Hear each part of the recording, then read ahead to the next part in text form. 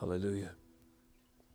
Father, as we have testified in song, we have not come to what may be touched, a blazing fire, darkness and gloom in a tempest, and the sound of a trumpet and a voice whose words made the hearers beg that no further message be spoken to them, for they could not endure the order that was given. If even a beast touches the mountain, it shall be stoned. Indeed, so terrifying was the sight that Moses said, I tremble with fear. From Hebrews, Lord, we read these words that summarize for us the conditions of our soul and the judgment that our sin deserved, which was revealed to us in this fearful moment on Sinai. But we have come instead, your scriptures go on, to Mount Zion and to the city of the living God, the heavenly Jerusalem, and to innumerable angels in festal gathering, and to the assembly of the firstborn who are enrolled in heaven, and to God the judge of all, and to the spirits of the righteous made perfect, and to Jesus, the mediator of a new covenant, and to the sprinkled blood that speaks a better word than the blood of Abel. And as we read these reassuring words of the difference the incarnation and the gospel and the arrival of Christ and His finished work in redemption gives us, we are reminded that His birth itself was announced by the innumerable angels in festal gathering who proclaimed from the heavens, with the heavens opened, to the shepherds in the field, unto you this day is born a baby, the second person of the Trinity, that is, born of a woman, a virgin, in the town of Bethlehem, according to prophecy, stooping low, condescending, taking on flesh, and with His call the burden of our sin, and going on to Calvary to satisfy the atonement, the once-for-all sacrifice, and the bloodshed that was necessary in order for us to approach Mount Zion with joy, and to sit down at feast and covenant with the Lamb that was slain and with the majesty on high. Once the Holy Spirit has awakened our hearts to the very cost of the reconciliation that was purchased by Christ through this mighty work in an incarnation and on Calvary, signaled and sealed by His resurrection and ascension. This morning, as we look into your word to discover the glories and the treasures of these very things unfolding according to your perfect decree from ages past on the landscape of history, may they be written on the tables of our hearts. May they encourage us and equip us to offer unto you praise that is more worthy and fitting for you, the great one who has accomplished this mighty work, the Most High, the one Yahweh covenant keeper who will forever be enthroned as responsible for saving us from our sins through this mighty work that you accomplished through sending your only Son, Jesus Christ, our Lord and Savior, at the fullness of time to accomplish our redemption. And may your church be equipped to boldly join those heralding angels and the saints who've gone before, and the witness of the apostles who preceded us, and the saints who have followed them in the news of the gospel, that we would be equipped to proclaim Christ is Lord, Christ has come, Christ is born, died, ascended, and now He ever rules and reigns to establish His kingdom. Lord, it is our privilege to join Him in His great kingdom this day, even as we turn to His word. We pray that you would open our ears to receive it, and that you would open our hearts to apply, and open our eyes to see, and all of this that you might be glorified and your church sanctified. In Jesus' name we pray. Amen. Hallelujah. What a glorious and gracious opportunity we have to open the Scriptures together to consider the words of the Lord. Today we'll turn again to Luke chapter 1. We'll pick up where we left off in last week's message with the following verses. 26 through 38 will be our primary text today. If you'll recall last week, if you were here, the title of the message was A Priest and Descending Angels. We opened a 4-part, at least, Advent series, tying together the dream of Jacob, heaven's staircase touching ground, and Jesus' prophecy of how you'll know this is happening, the heavens open and angelic activity. We're tying in that prophecy all the way back in Genesis 28 to the events of the incarnation, as they unfolded in the eyes and ears of those who were privileged to see, those whom the Spirit had opened their souls to receive the King of Kings. Today, a second in this series is entitled A Virgin and Descending Angels. Last week we considered Zechariah and the angelic, namely Gabriel, visitation of him while he was in the temple offering incense. And today 6 months later, in the chronicle or in the narrative, we find the same angel, Gabriel, visiting someone else, this time a virgin, of little consequence as far as man is concerned, but the favor of God was upon her. Then we find the announcement of her, of the circumstances as they would affect her, and she indeed would be the mother of Jesus Christ, our Lord. The aim of this morning's message is to declare the glories of incarnation from day one. What is the incarnation? Let me not move forward assuming everyone knows that definition. It means to take on flesh or to become flesh. The term incarnation, or in flesh as it were, simply describes an incredibly amazing reality and perhaps the most glorious miracle of all of history, that God Himself, the second person of the Trinity, Jesus Christ, literally took on flesh. And how did He do this, you might ask? He did so when He became a human being, tiny, by the conceiving power of the Holy Spirit in the womb of His mother Mary. And this moment of incarnation, this moment of conception by the power of the Holy Spirit, is in fact recorded in our text today. With that introduction in your Bible, open to Luke chapter 1. Out of reverence for God's Word, would you stand for the reading of His Scriptures today? Listen with your ears attuned as we consider Luke 1, 26 through 38. Here is the Word of God. In the 6th month, the angel Gabriel was sent from God to a city of Galilee named Nazareth, to a virgin betrothed to a man whose name was Joseph, of the house of David. And the virgin's name was Mary. And he came to her and said, "Greetings, O favored one, the Lord is with you." But she was greatly troubled at the saying, and tried to discern what sort of greeting this might be. And the angel said to her, "Do not be afraid, Mary, for you have found favor with God. And behold, you will conceive in your womb and bear a son, and you shall call his name Jesus. He will be great and will be called the Son of the Most High, and the Lord God will give to him the throne of his father David, and he will reign over the house of Jacob forever, and of his kingdom there will be no end." Verse 34, and Mary said to the angel, "How will this be, since I am a virgin?" And the angel said to her, "The Holy Spirit will come upon you, and the power of the Most High will overshadow you. Therefore the child to be born will be called Holy, the Son of God. And behold, your relative Elizabeth in her old age has also conceived a son, and this is the 6th month with her, who was called barren. For nothing will be impossible with God." 38, and Mary said, "Behold, I am the servant of the Lord. Let it be to me according to your word." And the angel departed from her.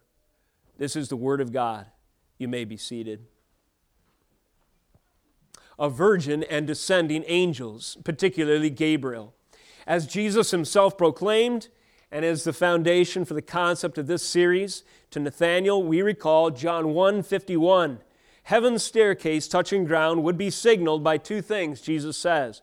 You remember, from now on you will see the heavens opened and the angels of God ascending and descending upon the Son of Man. The two things that would signal heaven's staircase touching ground in the course of the incarnation and the events surrounding it would be, number one, divine revelation, the heavens open. Number two, angelic activity, these agents of God's purposes ascending and descending, receiving their commission and obediently following God's word to accomplish His will as it pertains to His sovereign decree to secure the redemption of His elect. So we are introduced to one of these emissaries. That means special envoys, those who are given a special duty or job on mission. We are introduced to one of these emissaries of glory, an angel, in the prophecy to Zechariah of a son in his old age. The emissary, the ambassador, the one that was charged with this duty to give him this prophetic announcement was Gabriel himself. The angel heralding the birth and conception of John the Baptist was Gabriel. And 6 months later, that same angel appears again to the Virgin Mary, and this is our passage today. This time he proclaims that the Son of the Most High, the eternal heir to the throne of David and to the house of Jacob, Jesus Himself, will be born to this humble fiance of Joseph, Joseph himself of the line of David. Gabriel is busy these days as we turn the first page of the Gospels. In this new covenant era, this angel, Gabriel, is busy. And little wonder as the incarnation is upon us. You recall last week, the last we read before the new covenant page turned of Gabriel's activities was in Daniel 9, 24 through 27. And here was the last recorded appearance of this angel in the days of the prophet before this new covenant, a time of which we read today. Yet the word of God he delivered in all three cases, that is to Zechariah, to Daniel in days of old, 400 plus years prior, and to Mary. The word of God he delivered in all three cases indicates his ministry, that is his commission, special job given by God, was to proclaim the answer to the heart cry for redemption and atonement of the elect from time immemorial. We noted last week how the similarity in the office that Daniel was serving in and Zechariah was serving in when Gabriel visited each man.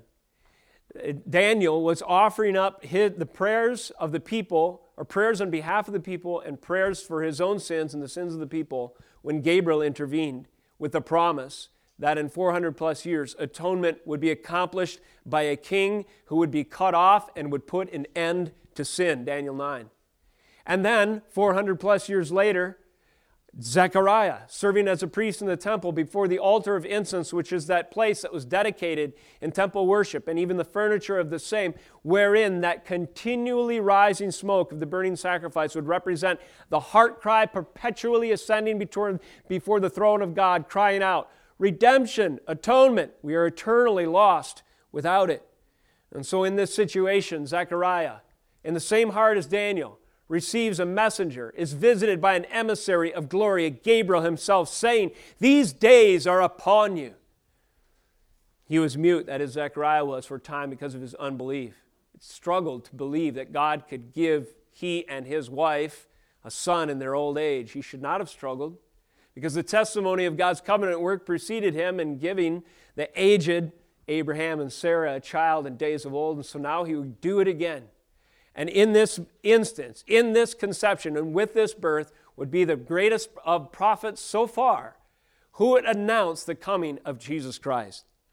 So this is what happened to Zechariah. This is what was prophesied to Daniel. This is what would be ultimately fulfilled through Mary. And so Gabriel is busy.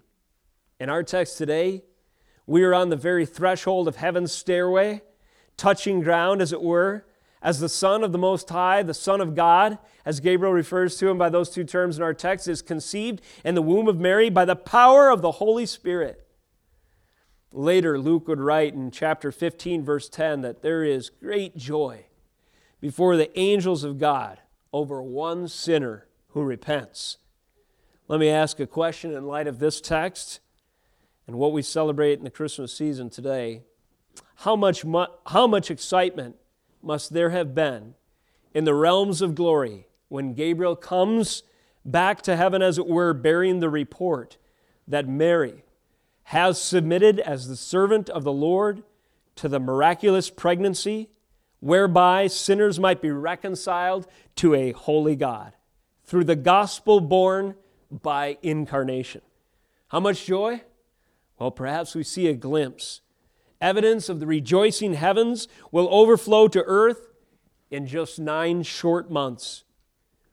In 9 months after Jesus is born, the angelic hosts of heaven announced the birth of the Messiah over Bethlehem's manger.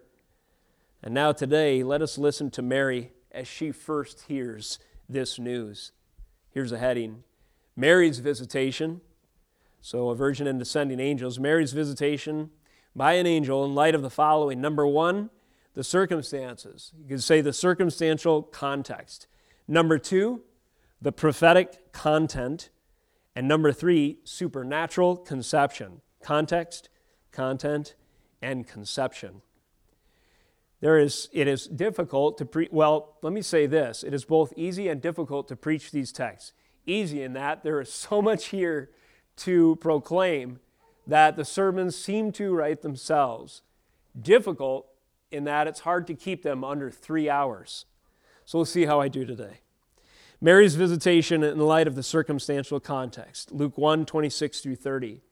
Notice again our text and a few of the details woven in. In the 6th month, the angel Gabriel was sent from God to a city of Galilee named Nazareth. Every detail is significant. Verse 27. To a virgin betrothed to a man whose name was Joseph of the house of David, and the virgin's name was Mary. In the 6th month, in the city of Galilee, something was happening. A visitation of a virgin by the descending angel whose ministry was to announce the fulfillment of redemption and atonement and the coming Messiah. Gabriel was visiting the very one who was called to bear the Son of God. When and where did this take place? Well, to be precise, it took place 6 months after Gabriel had announced to Zechariah that his wife would also have a miraculous conception. In verse 22 of our same chapter, and when he came out, Zechariah, he was unable to speak to them, and they realized that he had seen a vision in the temple, the people looking on. And he, Zechariah, kept making signs to them and remained mute. And when his time of service was ended, he went home. And did he have some news to tell his wife? Verse 24, Elizabeth received the news, we presume, better than Zechariah, as evidence in the rest of this passage. After these days, his wife Elizabeth conceived, and for 5 months, there's a time reference, for 5 months she kept herself hidden, saying, Thus the Lord has done for me in the days when he looked on me to take away my reproach among people. For 5 months she contemplated, as it were, and kept herself hidden and submitted like Mary to the will of God in miraculous conception, giving an elderly lady a child. And this child growing in her womb would be the prophet who would come in the spirit of Elijah, announcing that Jesus was right around the corner. And then we pick up on our verse, first of our passage today, 26. In the 6th month, the angel Gabriel was sent from God to the city of Galilee. So that is to say, 6 months after the angel had visited Gabriel, he visited the next lady. And we see reference to time frame as well in the next few verses, verse 39 after our text. In those days, Mary arose and went with haste to the hill country, to a town in Judah. And she entered the house of Zechariah and greeted Elizabeth. And when Elizabeth heard the greeting of Mary, listen, the baby leaped in her womb. Kids, who jumped in the womb of Elizabeth? John the Baptist. So get this. How many months pregnant is Elizabeth? Like 6, right? And Mary has just conceived. And when the two see each other in the presence of one another, John the Baptist jumps in the womb of Elizabeth. The baby leapt in her womb. And furthermore, we read, and Elizabeth was filled with the Holy Spirit. Do you remember the prophecy to Zechariah? Many will rejoice in his birth. Your wife Elizabeth will bear you a son. You should call his name John. There will be joy and gladness. And it goes on to say, and he will be filled with the Holy Spirit, even from his mother's womb. I submit to you, and it is my firm conviction, that this moment, when Jesus, preborn in the womb, meets John, preborn in the womb, this meeting is occasioned by the presence of the Holy Spirit. That's certain in the text. Elizabeth was filled with the Holy Spirit, began to prophesy and to worship in light of what's going on. But there's a baby leaping in her womb, and I suggest to you that at that moment, John the Baptist was filled with the Holy Spirit as well. Elizabeth was filled with the Holy Spirit. She exclaimed with a loud cry, Blessed are you among women, and blessed is the fruit of your womb. So when these events take place is by divine design. And I want you to notice this, that the relationship and the ministry between Jesus and John the Baptist began before either of them were even born. You could say it this way, John the Baptist announced, Behold the Lamb of God, by jumping up in his mother's womb the moment that they met. Incredible. John, 6 months in the womb, when he was filled with the Holy Spirit in the presence of Jesus, just days after the advent of the incarnation in the womb of Mary, John's first, if you will, messianic proclamation occurred before he was born. He announced the advent of God with us as he leapt in the presence of the preborn Lamb of God. So the timing of these events is significant, and that significance will only be further demonstrated as this same kind of thing happens outside the womb later. In the presence of Jesus Christ, John the Baptist, filled with the Holy Spirit, points to him and says to all those listening, his disciples he's been baptizing, preparing to meet the King and the kingdom of God, "Behold, the Lamb of God, who takes away the sins of the world." When did John first realize this? Well, in a sense, you could say when he was but 6 months old in the womb of his mother. Profound events are going on. Where does this take place? That's a mention of the time reference and some of the significance around it. Where does this happen? Well, it happens in the city of Galilee named Nazareth. Is this significant? Yes, and to prove as much, let's turn back to Isaiah chapter 9. Will you with me for a moment? These are passages that we may be familiar with. I trust you are, because they relate to Christmas, and they're popularly referred to. But some of these connections, as you dig, appear much deeper than the first glance or the superficial read might offer. And Isaiah 9 is one of these passages. Beginning in verse 1, the prophet declares, again, hundreds of years before Christ, "But there will be no gloom for her who was in anguish. For in the former time he brought into contempt the land of Zebulun and the land of Naphtali. But in the latter time he has made glorious the way by the sea, the land beyond Jordan, Galilee of the nations." Galilee, this rejected area, which included Zebulun and Naphtali, whose legacy since the Assyrian overthrow of the northern kingdoms had been marked by judgment, by exile, and by shame, was about to experience redemption. That is to say, you can put it this way, heaven's staircase will touch ground at the spark, the moment of incarnation. Where? In the place of captivity and rejection, the place that stood for the consequences of sin, the place that was marked with the shame of exiles and Gentiles in Galilee. That's where Jesus would be incarnated. That's where the sovereign conception of Christ will take place, thus fulfilling the prophecies of old, even Daniel chapter 9, that he would make glorious the Galilee of the nations, the way by the sea, Zebulun, Naphtali. And then, of course, I believe it's Matthew chapter 4. Later, Matthew acknowledges this. Not only is Jesus conceived in this region, but this is where he begins his ministry as well. "And upon those who lay in darkness, a great light has dawned." He recognizes the prophecy being fulfilled, which is Isaiah 9:2. Later, Isaiah 9:6, same passage, "For to us a child is born, to us a son is given, and the government shall be upon his shoulder, and his name shall be called Wonderful, Counselor, Mighty God, Everlasting Father, Prince of Peace." To who is a child born? To who is a son given? To those in shame, in darkness, to those in exile, to those who had abandoned, to the Gentile, to those who realize that they are worthy of God's judgment because of their horrible sin, to those in Zebulun and Naphtali and Galilee of the nations. To them a child is born. To them a son was literally given, conceived in the womb of the virgin in that same region, and the government shall be upon his shoulder. A new king is in town. Tiglath-Pileser, whoever the guy was, I think that's his name, of Assyria, who declared himself authoritative and brought on all these shameful conditions, his throne, his legacy is overtaken, overthrown. He's kicked out. A new king's in town. For to us who are born in sin, to those of us who are exiled and under the consequences and judgment and shame of what our transgression of God's law hath wrought, to us a child is born, a son is given, and the government shall be upon his shoulder. A new king is in town. And this king is not shameful, is not a tyrant, he's not wicked. He's a wonderful counselor, a mighty God, an everlasting Father, and a Prince of Peace.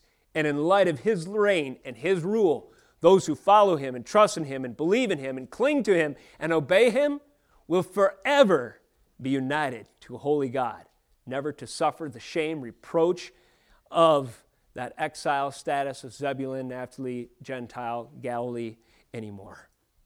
This is when these events took place. This is where these events took place. And let me give you another detail from Luke chapter 1 in verse 27. Who is this happening to? This is Mary. She's described as a virgin, to a virgin betrothed, which means engaged. And of course, engagement in scriptural times was as binding in marriage, though the marriage had not been consummated. A divorce would be required to break it, the historians tell us. So to a virgin, betrothed, engaged, to a man whose name was Joseph, of the house of David, and the virgin's name was Mary. Let me submit, in one verse, we have this paradox, this messianic paradox reconciled. The Messiah must be two things at the same time, the second Adam and the son of David. He must be the second Adam in that he is born not of sin, not with original sin, the blood poisoning and the blood stain of original sin that has plagued every child of Adam. Jesus Christ must be of extraordinary birth. The Messiah must be the second Adam, but he must also be of the house and lineage of Jacob. That is to say, he must also be of the son of David. And this paradox is resolved in one single verse of our text today. Because Joseph was of the son of David, and Mary was a virgin betrothed to a son of David shall conceive and bear a son. And who will that son be? The second Adam, the head of the covenant of grace, and the son of David, the fulfillment of 2 Samuel chapter 7, the covenant proclaimed that upon the throne of David, one will reign forever and ever, and his kingdom will be without end. When and where? A second Adam and a son of David, and then Emmanuel grace extended to Mary. We see her reaction, don't we? And he came to her. This reminds us of Zechariah.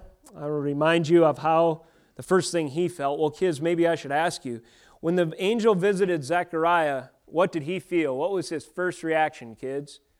When the angel visited Zechariah, what was his reaction? Was he happy? Was he sad? What did he feel? Fear is correct. The word says he was troubled, and the angel says, do not fear. Notice a similarity in verse 28. He came to her, Gabriel came to Mary.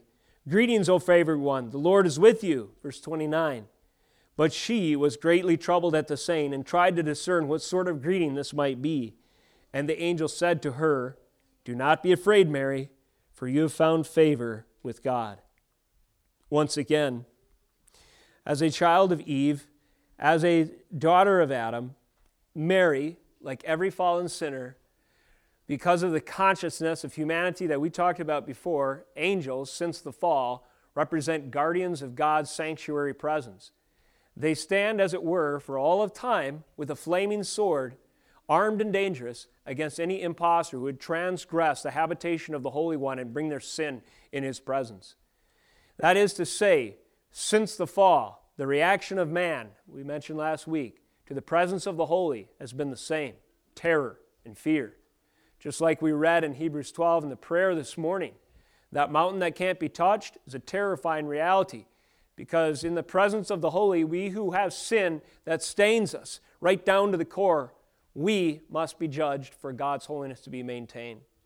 So right here, even in Mary's reaction, I suggest to you is a refutation of the so-called Catholic doctrine of immaculate conception, which means Mary, by some extenuating circumstances, was kept free from the stain of original sin. No.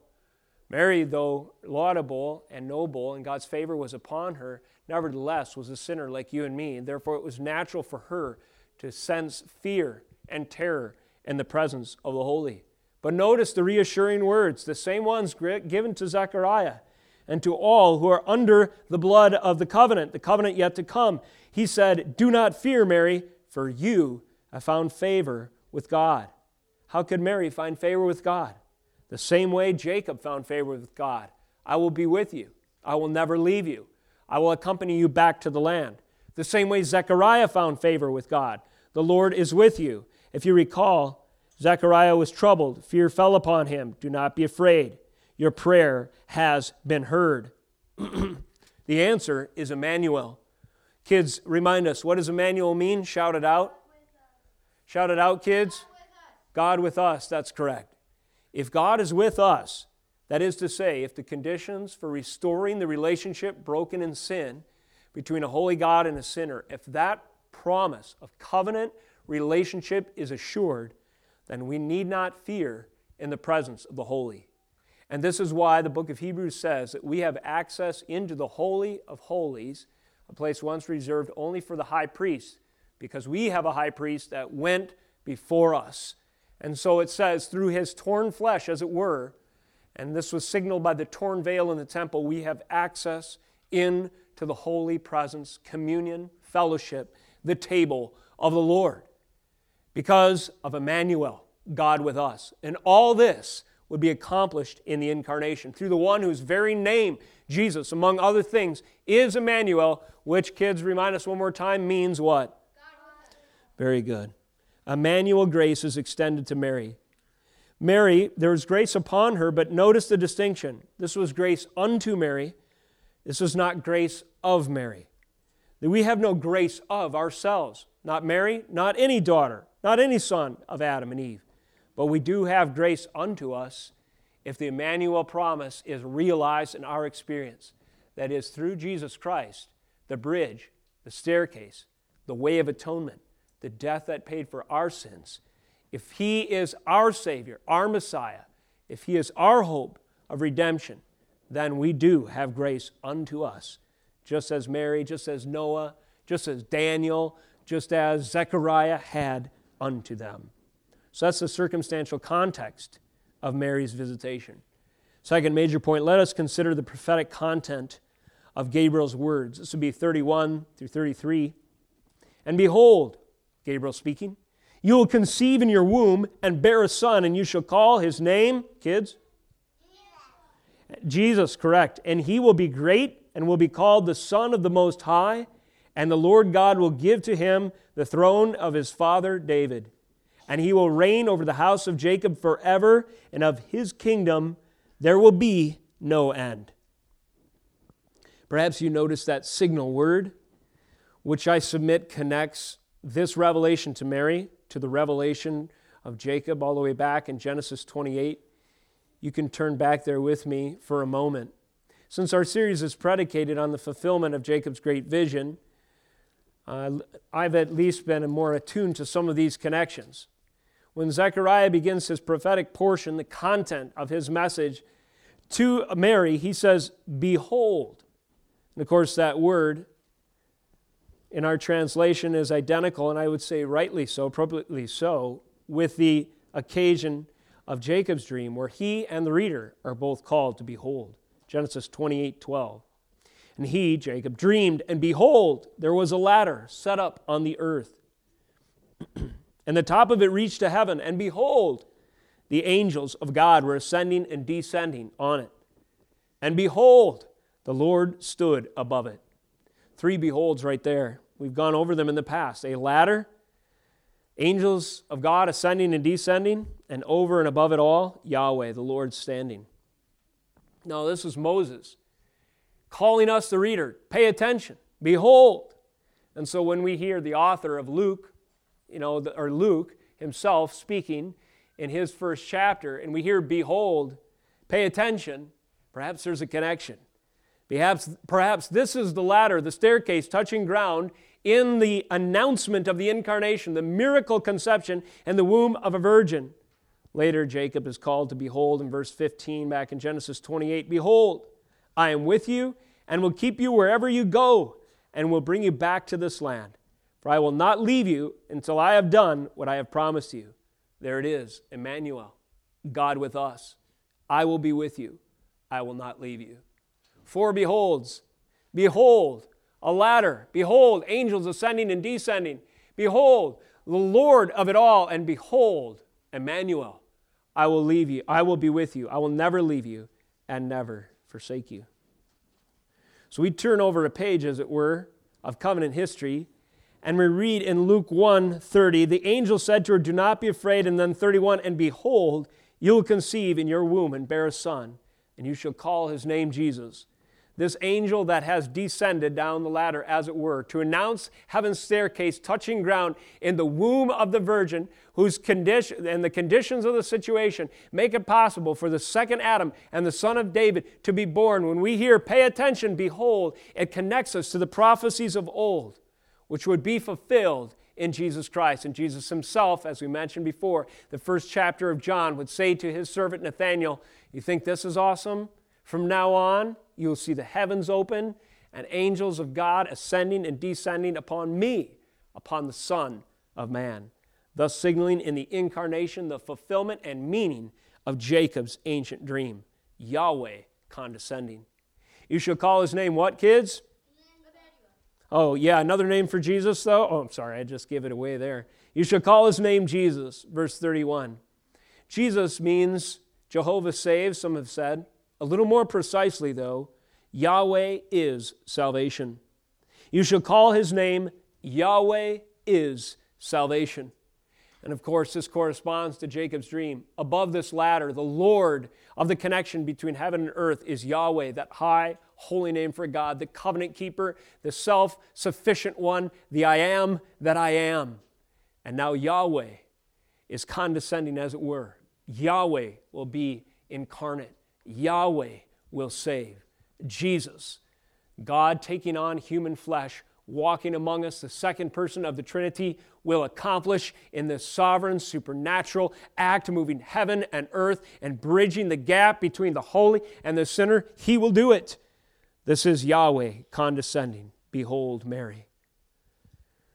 Covenant fruition.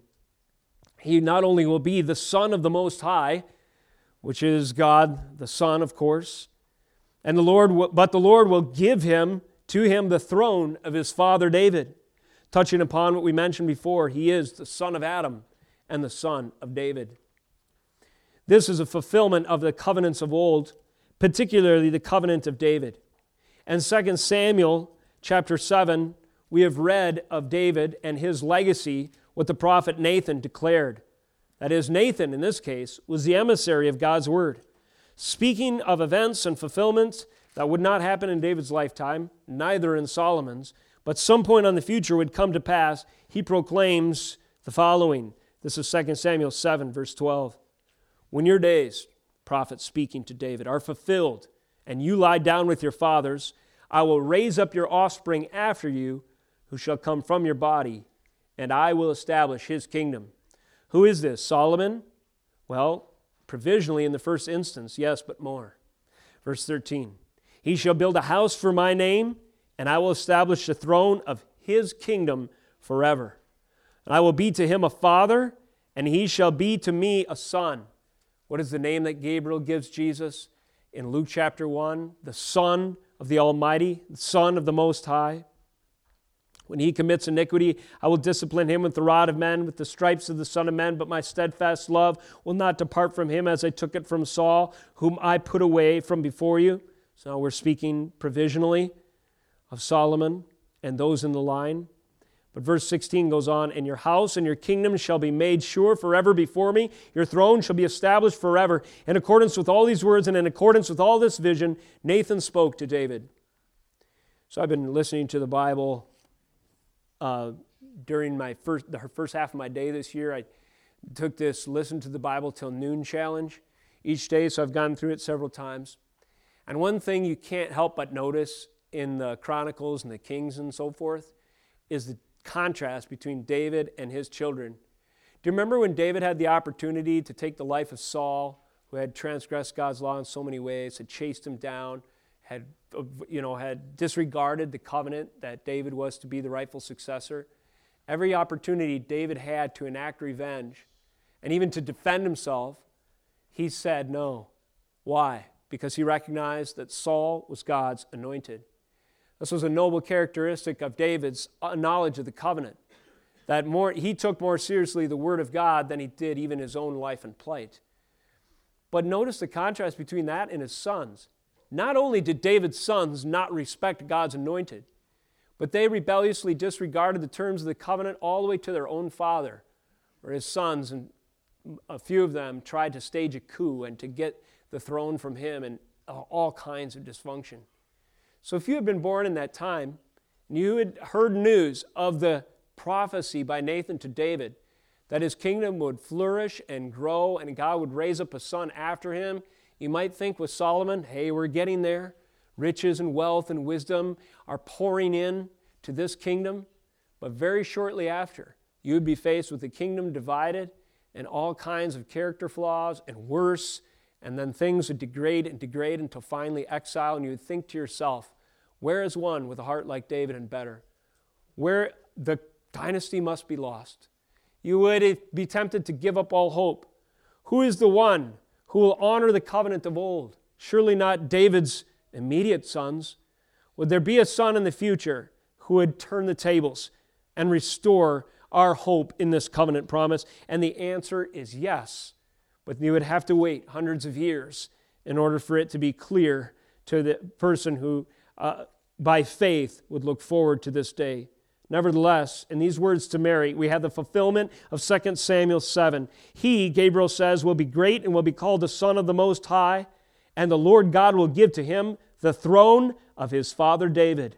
And finally, this eternal kingdom will dawn. 33, he will reign over the house of Jacob forever, and of his kingdom there will be no end. Here, Jesus is the fulfillment of the house of Jacob and the kingdom of David. I'll just remind you two aspects of covenant prophecy associated with each one of those figureheads. With Jacob, as with Abraham, he was promised that his descendants would be as numerous as kids. Can you remind us? So Abraham's and Jacob's kids would be like two things. Kids, you recall? They would be as many as... Yeah, very good. Sand on the seashore and... stars in the sky. So the promise to Jacob reiterated in Genesis 28 was the promise to Abraham, his grandfather, that one day your lineage, your children would be as numerous as the sands of the sea and the stars of the sky, as the kids reminded us today. But what was the promise to David? Well, further covenant revelation revealed to David that in the future, not only would the population of the kingdom be too many to count, but the power and the authority and the endurance of this kingdom will be forever and ever. Kids, maybe you read some fantasy or some history of monarchical age, times when kings ruled the land. And what's that common thing that people cry out? The king's there, he's got his crown on, his robes, all his courts are assembled. Maybe he just won a battle. The people are super pumped, and they're in this parade, and they're crying out, long live the king. Every cry from the heart of everyone who looked to a mere human monarch from ages past all the way up till now fell short of their hope.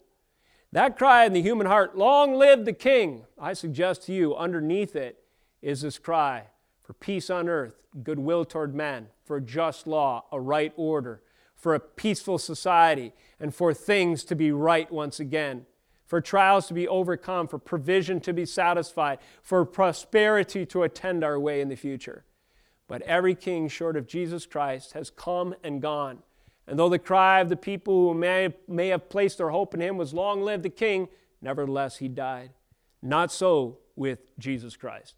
Eternally live the king, and on the day of his resurrection, never to die again, and ascending before the throne at the right hand of the Father, fulfilling Daniel's other prophecy in chapter 7, that before the Ancient of Days the Son of Man would rise to receive as his inheritance the kingdoms of the earth. So Jesus, in his glorious ascension coronation ceremony, satisfied the cry of the human heart through the ages, long live the king, and more so, eternally lives the king.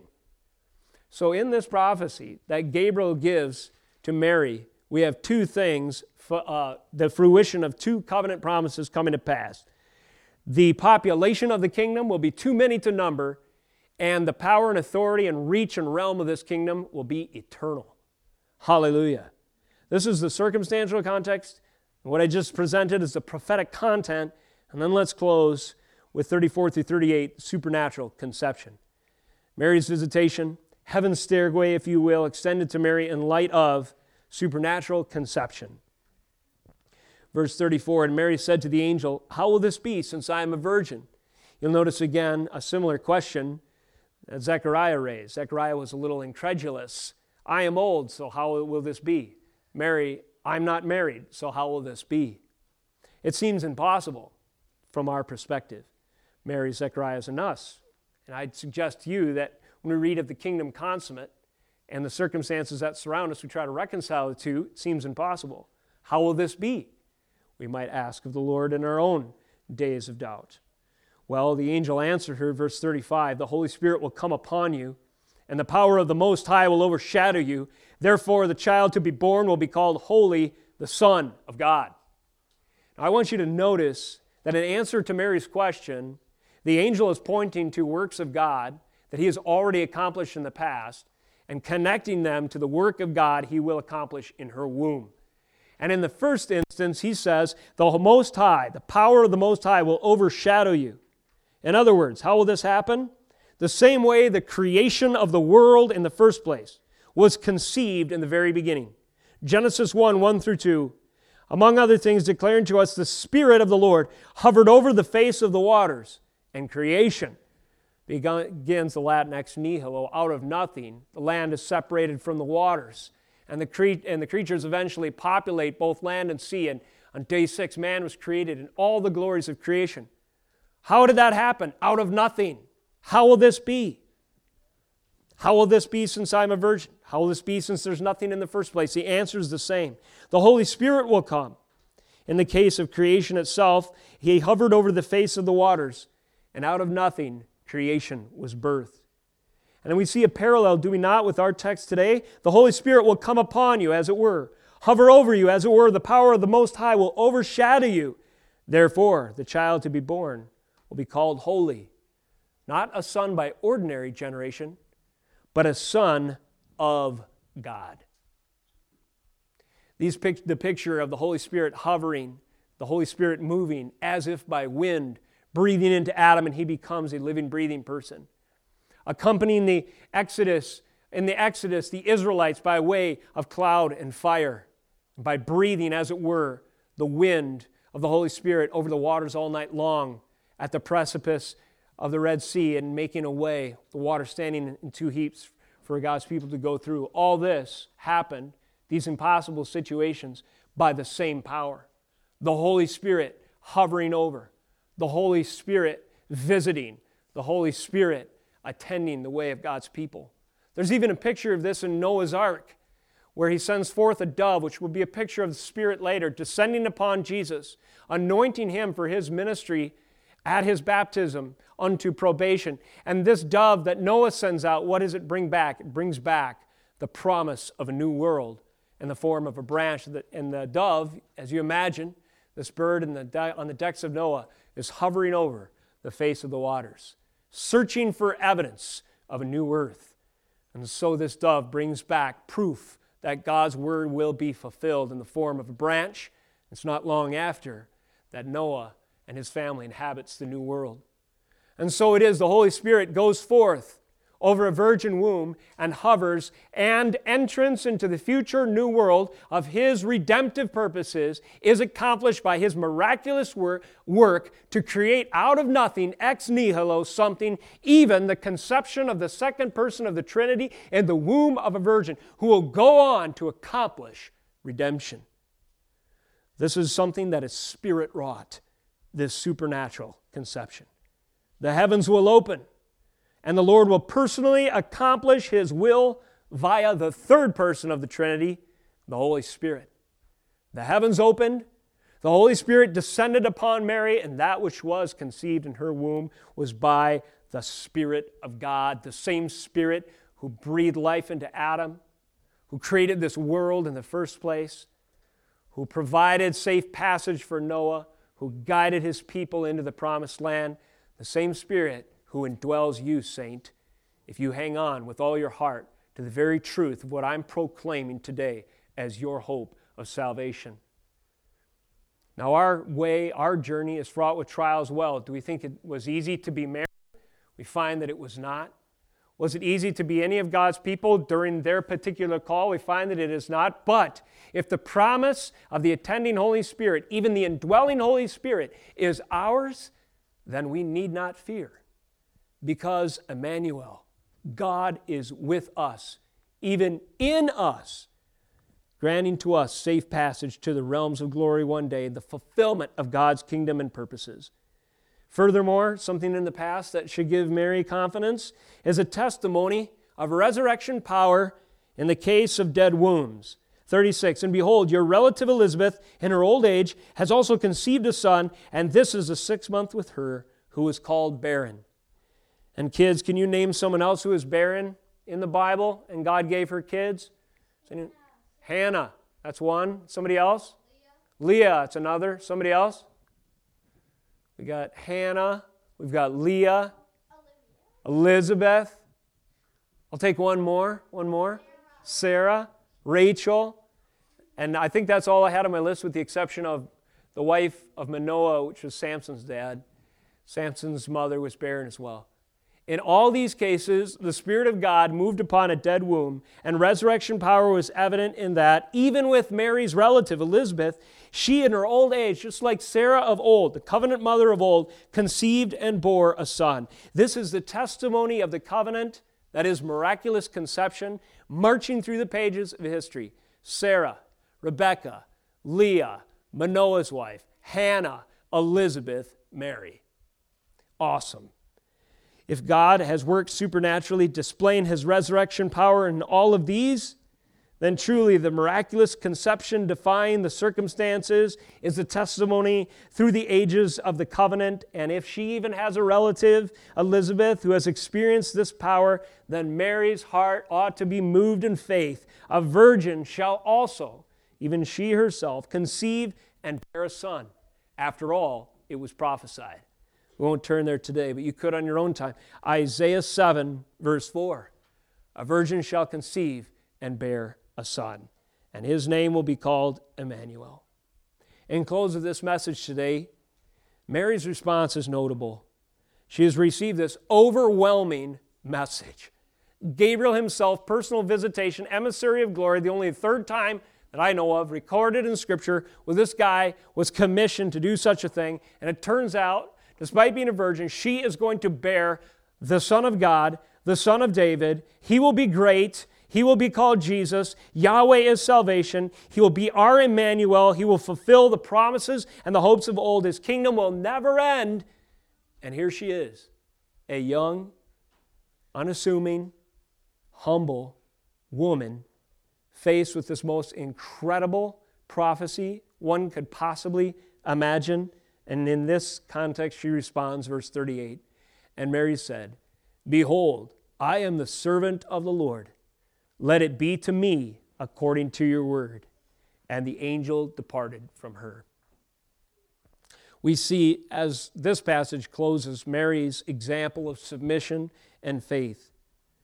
As the Lord has providentially made known to her, supernaturally made known to her, her journey, the journey that she is called to and must walk. So she submitted to the Lord, despite the seemingly impossible and despite the trial that it represented. I am your servant. Submission and faith. Saints, God has providentially, in the circumstances of your life, revealed to you, partially, the course that you must walk. And it is often attended by trial, difficulty, even the fellowship of Christ's own sufferings. But in spite of this, we have promises like Mary had that the indwelling of the Holy Spirit is sufficient for the task, and the goal is worth the cost, cannot even be compared to it. So will you submit? Will you submit to the Lord and recognize, no matter the difficulty, nevertheless, in the gospel, in Christ, you have received favor. The Lord is with you. Even as the Lord has providentially made known to us that the journey we must walk is difficult and at times seems impossible, even so, He has revealed to us the way of salvation in the preaching of the gospel. And our question, the question by way of application and close of this sermon is, have you surrendered to the gospel? Have you surrendered to God's will in your life? His providential hand be in blessing or bitter providence? Have you surrendered and said, behold, I am your servant. Let it be to me according to your word. History proves, the Bible proves, the covenant proves that you can trust the word of God. And you have proven over and over again that you can't trust yourself. This is a lesson, again, since Eden. What will you believe? The covenant promises of God or the circumstances and your own short-sighted analysis of them? If Mary had chosen the short-sighted analysis, then we wouldn't be here today, fellowshipping and worshiping our Savior and Lord. But because God extended His grace to her, softened her heart, and gave her this submission and faith as an example for us, although difficult, although seemingly impossible, she simply said, "Not my will, but thine be done," in so many words. I am the servant of the Lord. Let it be to me according to your word. God's word has come to us in the proclamation of the gospel even this day. And insofar as it has been rightly divided and accurately proclaimed, our response ought to be the same. I am your servant. Be it unto me according to your word. Let us close in prayer. Oh, Father, we thank you for the light of the knowledge of the glory of God in the face of Jesus Christ that men have seen with their own two eyes as a result of the greatest miracle in all of history, the incarnation itself. Father, as we step back through the perspective of Scripture and see all of history in light of your sovereign plan, it is amazing indeed. It is spectacular to be sure.